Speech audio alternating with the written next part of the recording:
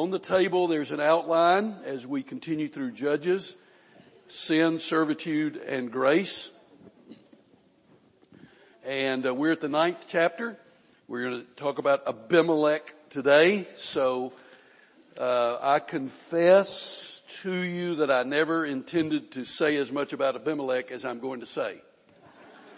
But once I got started writing, I couldn't stop. So I'm sorry, bear with me. But I hope you'll find it interesting and helpful. Let's pray. Father, thank you for a wonderful day and a wonderful meal. Use it to strengthen us. Thank you for all who are here. Thank you for the sweet fellowship that we are allowed to have around the tables. Thank you for your precious word. And I pray that you would speak to us today from this intriguing, amazing book called Judges. We are advancing forward and look forward to what we're going to learn today about a man called Abimelech. So bless us now, I pray in the precious name of Jesus, our Savior and Lord. Amen. All right, go to chapter 9 in Judges. We're done with Gideon. We finished with Gideon last Wednesday. And certainly he is one of the more well-known of the judges, and we loved studying about him. So today, Abimelech. So let me say a few introductory words. The story of Abimelech does not make pleasant reading. A lot of that's true in Judges. But like all the other parts of Scripture, it is in here for our good. In its own unique way, it bears witness to the precision of divine judgment. As we're going to see today, God will make a full end, and there will be no unfinished business with him. This text warns us not to test God by choosing evil. It should make us deeply thankful to God that he has mercy on us. And it should rouse us to renewed prayer for those we know or love who continue to defy him, that he may not visit on us or them the terrible retribution that we sometimes or they sometimes deserve. We've gotten used to the cycle. You remember? Gave those out twice, I think. The cycle in Judges always begins with the sin of God's people, which leads then to God bringing oppression on them, which then leads to the people crying and begging for forgiveness and for mercy, which then leads to God raising up a judge to deliver them, and then that leads to deliverance, which then leads to an extended period of peace, often many, many years. So this text, however, is a departure from the cycle. It's a dark episode in Israel's history. Sadly, it's not rare for a good father to have a bad son, is it? I mean, we all know about that, and it happens. We see it in Scripture. Adam had Cain. Eli had 2 sons who rebelled against God. Samuel's sons rebelled against God.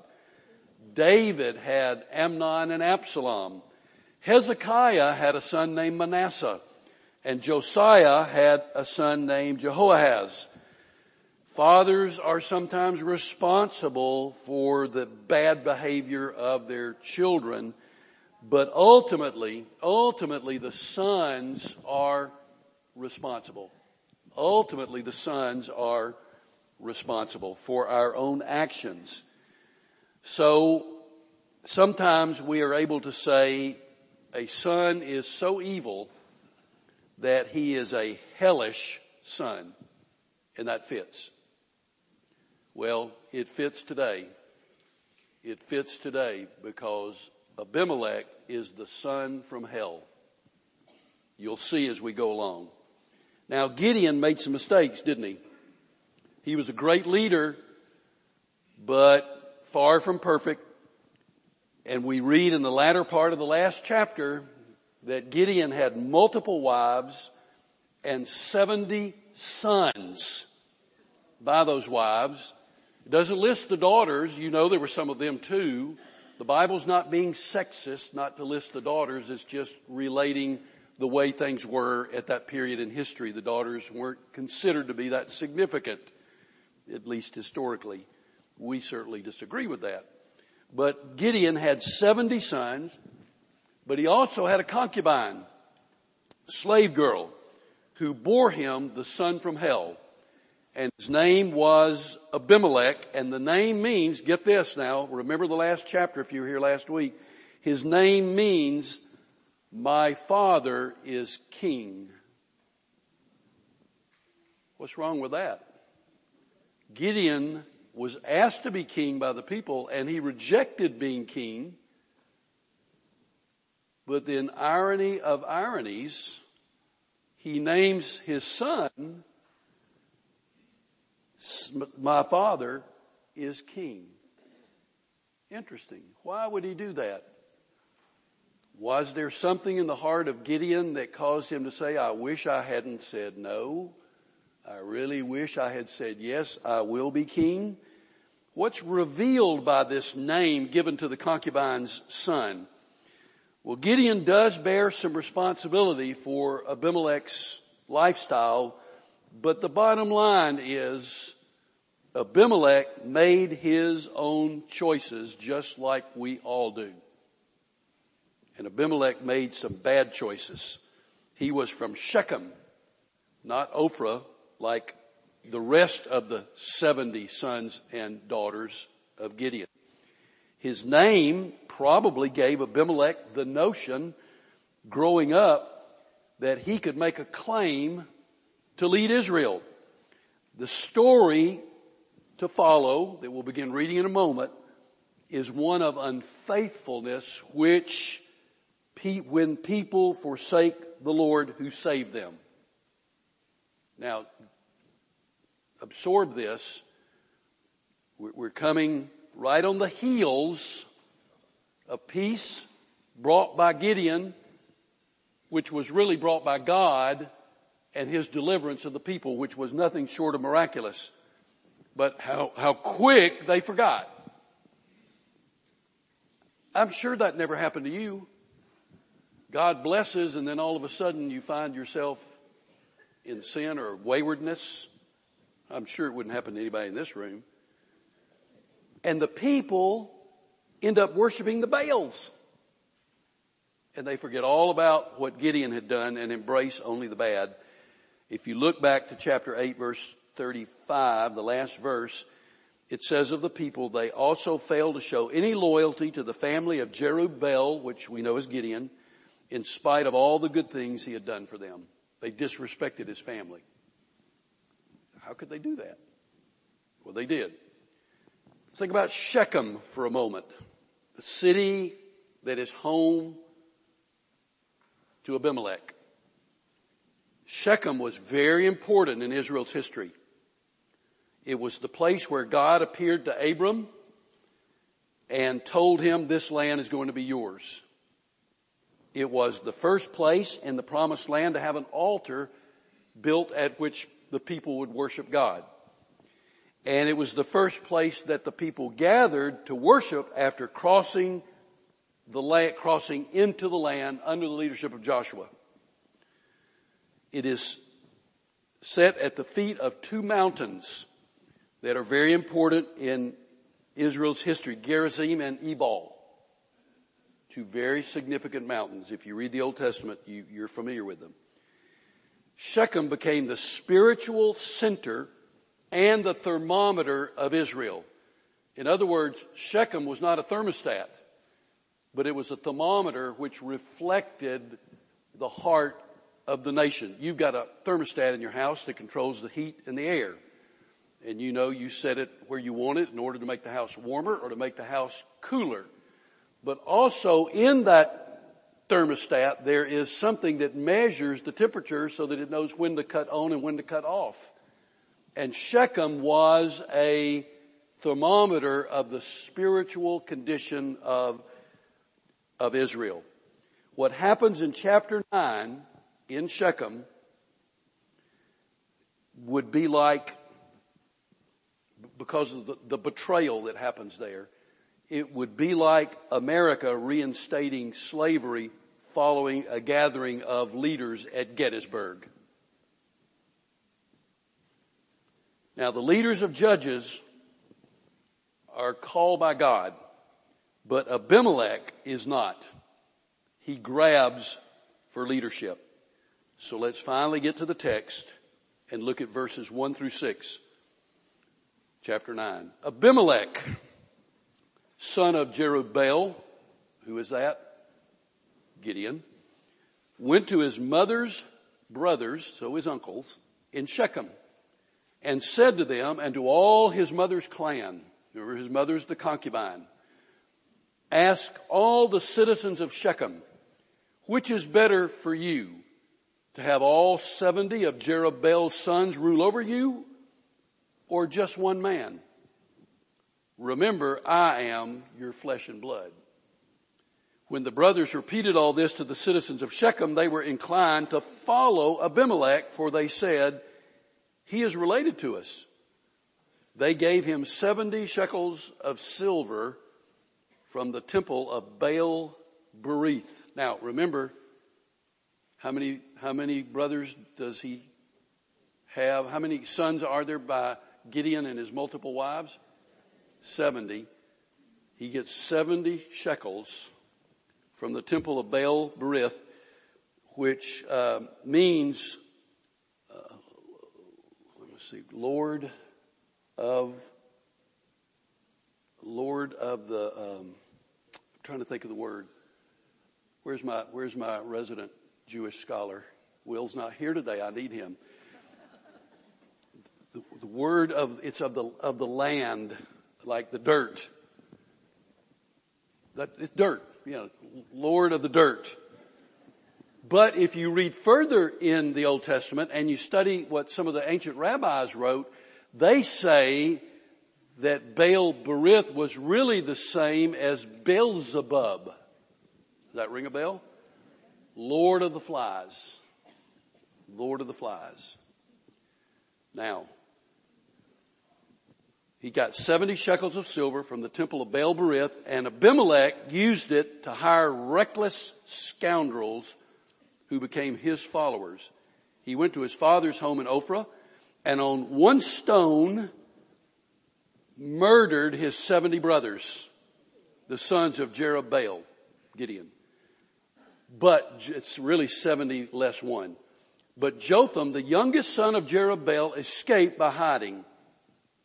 Then all the citizens of Shechem and Beth Millo gathered beside the great tree at the pillar in Shechem to crown Abimelech king. Okay, are you beginning to get a picture of where we're going? Abimelech wants to be king, and he'll do whatever it takes. He's got ambition, sinful ambition. So he goes to his hometown, appeals to his family and to the city, and he says, choose between me, your flesh and blood, or my 70 half-brothers, sons of my father's wives, who, by the way, are not even related to you. What kind of choice? I mean, he's a pretty smooth talker. He knows what to say.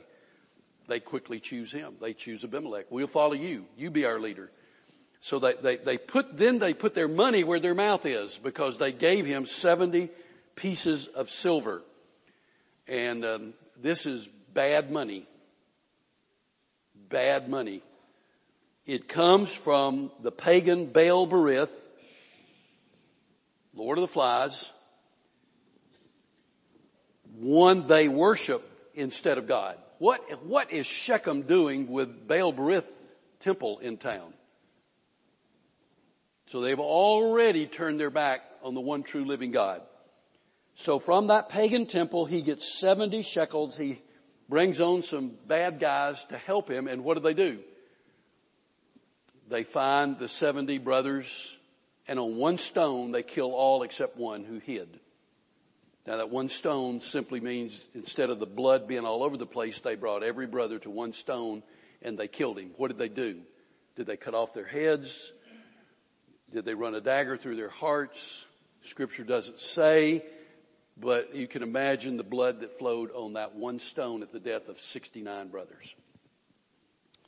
So Abimelech is not only getting rid of the competition, but he's delivering a message to Israel. I'm in control, and I'm bloody, and I'm ruthless, and you better not oppose me. And he will show that very clearly as this chapter goes along. So his purpose is evil. He has this blood money, hires these worthless guys. They hurry to Ophrah and they do the dirty deed. Now, Jotham, the scripture tells us, is the youngest brother who hides. Jotham. I don't know where he hid. I don't know if he could see what was going on. But he hid, and he was the youngest brother, stepbrother of Abimelech, and the youngest son of Gideon. Not surprisingly then, after that dirty deed, Abimelech is crowned king in verse 6. A bloody story of sin and murder. Now, the word Jotham, and Jotham speaks, that's where we're going now. Jotham is going to speak. And his name means Yahweh is perfect or blameless. That's quite a contrast, isn't it? Yahweh is perfect or blameless. I don't know what to do with all this sometimes, but I think when I get to heaven, maybe somewhere after I've been there a couple of billion years, I'm going to ask Gideon, you named your youngest son Jotham, Yahweh is perfect or blameless. But you named the concubine's son, my father is king. Why'd you do that? I mean, I don't know. We're going to be so enamored of God when we get to heaven. Those things that we think we're going to ask, we probably won't even remember to ask them. But I do wonder about that. You see the godliness of Gideon in naming Jotham. Jotham, what was he thinking when he named Abimelech? So Jotham speaks. And we're going to read what he says in verse 7. Here we go. When Jotham was told about this, he climbed up on the top of Mount Gerizim and shouted to them. Now remember, what city is at the foot of Mount Gerizim? Shechem. Jotham's brave. He's courageous. He goes up, far enough up Gerizim. He's looking over the town where he can shout and they will hear him. I bet he would have been a great preacher. So he climbs up on the top of Mount Gerizim and he shouts, "Listen to me, citizens of Shechem, so that God may listen to you." And he tells a story. One day the trees went out to anoint a king for themselves. They said to the olive tree, "Be our king." But the olive tree answered, "Should I give up my oil by which both gods and humans are honored to hold sway over the trees?" Next the trees said to the fig tree, "Come and be our king." But the fig tree replied, "Should I give up my fruit so good and sweet to hold sway over the trees?" Then the trees said to the vine, "Come and be our king." But the vine answered, "Should I give up my wine which cheers both gods and humans to hold sway over the trees?" Finally, all the trees said to the thorn bush, the bramble, "Come and be our king." Well, the answer this time is very different. The worthless, pitiful, good-for-nothing thorn bush, bramble, says to the trees, "If you really want to anoint me king over you, come and take refuge in my shade." This is now in this, Jotham is showing the absurdity of the whole story because the Israeli thorn bush is not even tall enough to be much above your waist. So nobody's going to get in its shade. But that's the absurdity of the picture that Jotham is presenting to the citizens of Shechem. "Come and take refuge in my shade." And all the people are saying, "What shade?" "But if not, then let fire come out of the thorn bush and consume the cedars of Lebanon." Now, here's a prophetic picture because fire is going to come from Abimelech. He's the thorn bush. And fire is about to come from Abimelech, and it's going to be ugly. You think it's already ugly? Just wait. Now, verse 16. Have you acted honorably and in good faith by making Abimelech king? Have you been fair to Jerubbaal and his family, Gideon and his family? Have you treated him as he deserves? Remember that my father fought for you and risked his life to rescue you from the hand of the Midian. But today you have revolted against my father's family. You have murdered his 70 sons on a single stone. And they may have been standing there saying, well, I didn't do that. I didn't do that. But you made Abimelech king and you gave him 70 pieces of silver and he hired these bad guys to go in. Yeah, you did it just as if you drew the sword and cut off the head of Gideon's sons. And yet you have made Abimelech, the son of his female slave, king over the citizens of Shechem because he's related to you. So, have you acted honorably and in good faith toward Jerubbaal and his family today? If you have, may Abimelech be your joy and may you be his too. But if you have not, let fire come out from Abimelech and consume you, the citizens of Shechem and Beth Millo, and let fire come out from you, the citizens of Shechem and Beth Millo, and consume Abimelech. Verse 21, then Jotham fled, escaping to Beer, and he lived there because he was afraid of his brother Abimelech. Well, he was very courageous, but he knew when it was time to run. And it was now time to run, and he did. Now, there is spiritual warfare in Israel. And this exemplifies it. The force of Abimelech as opposed to God. Who's going to win? Abimelech or Jotham? Well, let's see. Shechem is at the foot of Mount Gerizim. Jotham climbs up, very brave, shouts his message, and then runs. He tells a story that is ridiculous in its nature about their choosing Abimelech to be their king.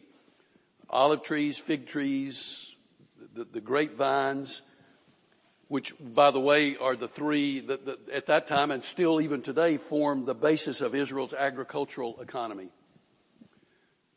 So they declined to be king, those three plants.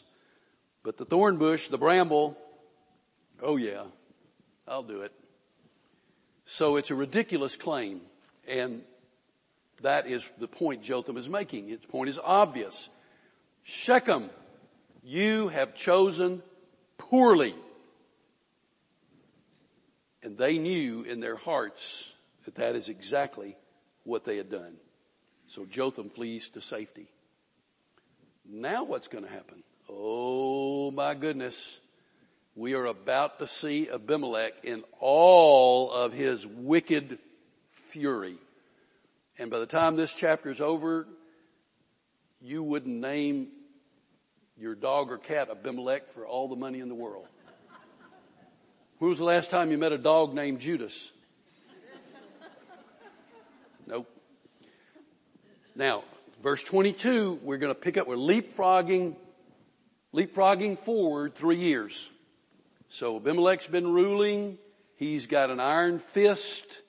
He's in control of Israel. And verse 22 is now going to unfold what will be the ultimate undoing of Abimelech, but not before he creates havoc and death and destruction. Verse 22. After Abimelech had governed Israel 3 years, God, now notice that, God stirred up animosity. So God injects himself right into this picture. He is responsible for stirring up the animosity because he has a purpose. Don't lose sight of that. So God stirs up animosity between Abimelech and the citizens of Shechem so that they acted treacherously against Abimelech. They just made him king 3 years ago. God did this in order that the crime against Jerubbaal's 70 sons, the shedding of their blood, might be avenged on their brother Abimelech and on the citizens of Shechem who had helped him murder his brothers. In opposition to him, these citizens of Shechem set men on the hilltops to ambush and rob everyone who passed by, and this was reported to Abimelech. Now, Gaal, or Gale, I don't really know how that's pronounced. You Bible scholars, is it Gaal or Gale? Gaul? That sounds good to me. All right. Now Gaul, son of Ebed, moved with his clan into Shechem, and its citizens put their confidence in him. Must have had quite a personality. After they had gone out into the fields and gathered the grapes and trodden them, they held a festival in the temple of their God, and while they were eating and drinking, they cursed Abimelech. Shechem curses Abimelech. Then Gaul, son of Ebed, said, "Who is Abimelech, and why should we Shechemites be subject to him? Isn't he Gideon's son? Is it Jerubbaal's son? And isn't Zebul his deputy? Serve the family of Hamor, Shechem's father. Why should we serve Abimelech? If only this people were under my command, then I would get rid of him. I would say to Abimelech, call out your whole army." When Zebul, the governor of the city, heard what Gaul, son of Ebed, said, he was very angry. Under cover, he sent messengers to Abimelech saying, basically, there's a rebellion in the town. You better come quick. Gaul, son of Ebed, and his clan have come to Shechem and are stirring up the city against you. Now then, during the night, you and your men should come and lie in wait in the fields. In the morning at sunrise, advance against the city, and when Gaul and his men come out against you, seize the opportunity to attack them. So Abimelech and all his troops set out at night and took up concealed positions near Shechem in 4 companies. Some military strategy. Now Gaul, son of Ebed, had gone out and was standing at the entrance of the city gate just as Abimelech and his troops came out from their hiding place. When Gaul saw them, he said to Zebul, "Look, people are coming down from the tops of the mountains." What's the problem here? He's looking to the east. The sun is in his face. And he sees something. Zebul replies, "Oh, you mistake the shadows of the mountains for men." But Gaul spoke up again and said, "Look, people are coming down from the central hill, and a company is coming from the direction of the diviner's tree." Then Zebul said to him, Zebul said, "Okay, you got it now. I can't lie to you any longer. Where's your big talk now? You who said, 'Who is Abimelech that we should be subject to him?' Aren't these the men you ridiculed? Go out and fight them." So Gaul led out the citizens of Shechem and fought Abimelech. Abimelech chased him all the way to the entrance of the gate, and many were killed as they fled. Then Abimelech stayed in Arumah, and Zebul drove Gaul and his clan out of Shechem. Stop there. God spoke through Jotham, and now the words are coming to fruition. We first of all see a breakdown of trust in verses 23, 24, and 25. God causes it to happen. He's sovereign. He does not create evil, but he can and did use evil that was already in the hearts of people. And he causes that evil that existed to bring about Abimelech's ultimate demise, which we won't get to today. "Vengeance is mine, saith the Lord." The men of Shechem do evil. They have a lack of trust in the guy that they made king. Now they're in full opposition against him. And the men of Shechem become robbers. You read that a few moments ago. Brigands on the road between Gerizim and Ebal. Maybe they had counted on more prosperity than Abimelech was able to deliver. We don't know. But we know despots are rarely a blessing to their people. So there's all kinds of bad news, and Abimelech hears about them being robbers, and Abimelech, as a despot, wants what? Loyalty, stability, and control. It's what all despots want. Loyalty, stability, and control. So verse 26 comes the betrayal. The people of Shechem are fickle. They change leaders quickly, apparently. Gaul, the son of Ebed, moves in, wins their fellowship. He worships at the same place where Abimelech got his 70 pieces of silver. That's irony. Gaul talks big. Word gets to Abimelech, who comes and is urged to set an ambush outside the city. So we're now on the verge of war. And what happens? There's the battle. Verse 34 to 41. Abimelech arrives. He divides his men into 4 companies to maximize surprise, concealing his true strength. Zebul, the previous leader before Gaul, tries to conceal the truth of what Gaul is seeing, looking into the rising sun.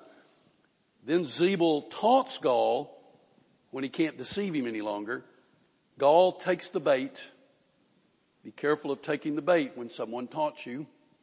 He took the bait, goes out, and he and his people are routed. He escapes back to the town where Zebul then drives him out. We never hear of Gaul again. That's it. Don't know what, he's gone. That's it.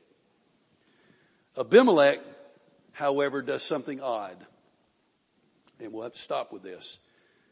Instead of coming on into Shechem, he camps at a nearby village called Arumah.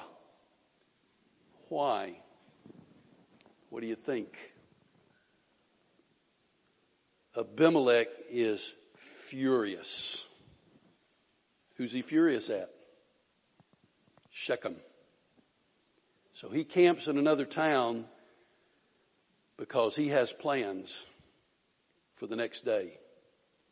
And on the next day, he intends to go in and kill everyone, every living thing in Shechem. And that is exactly what he does.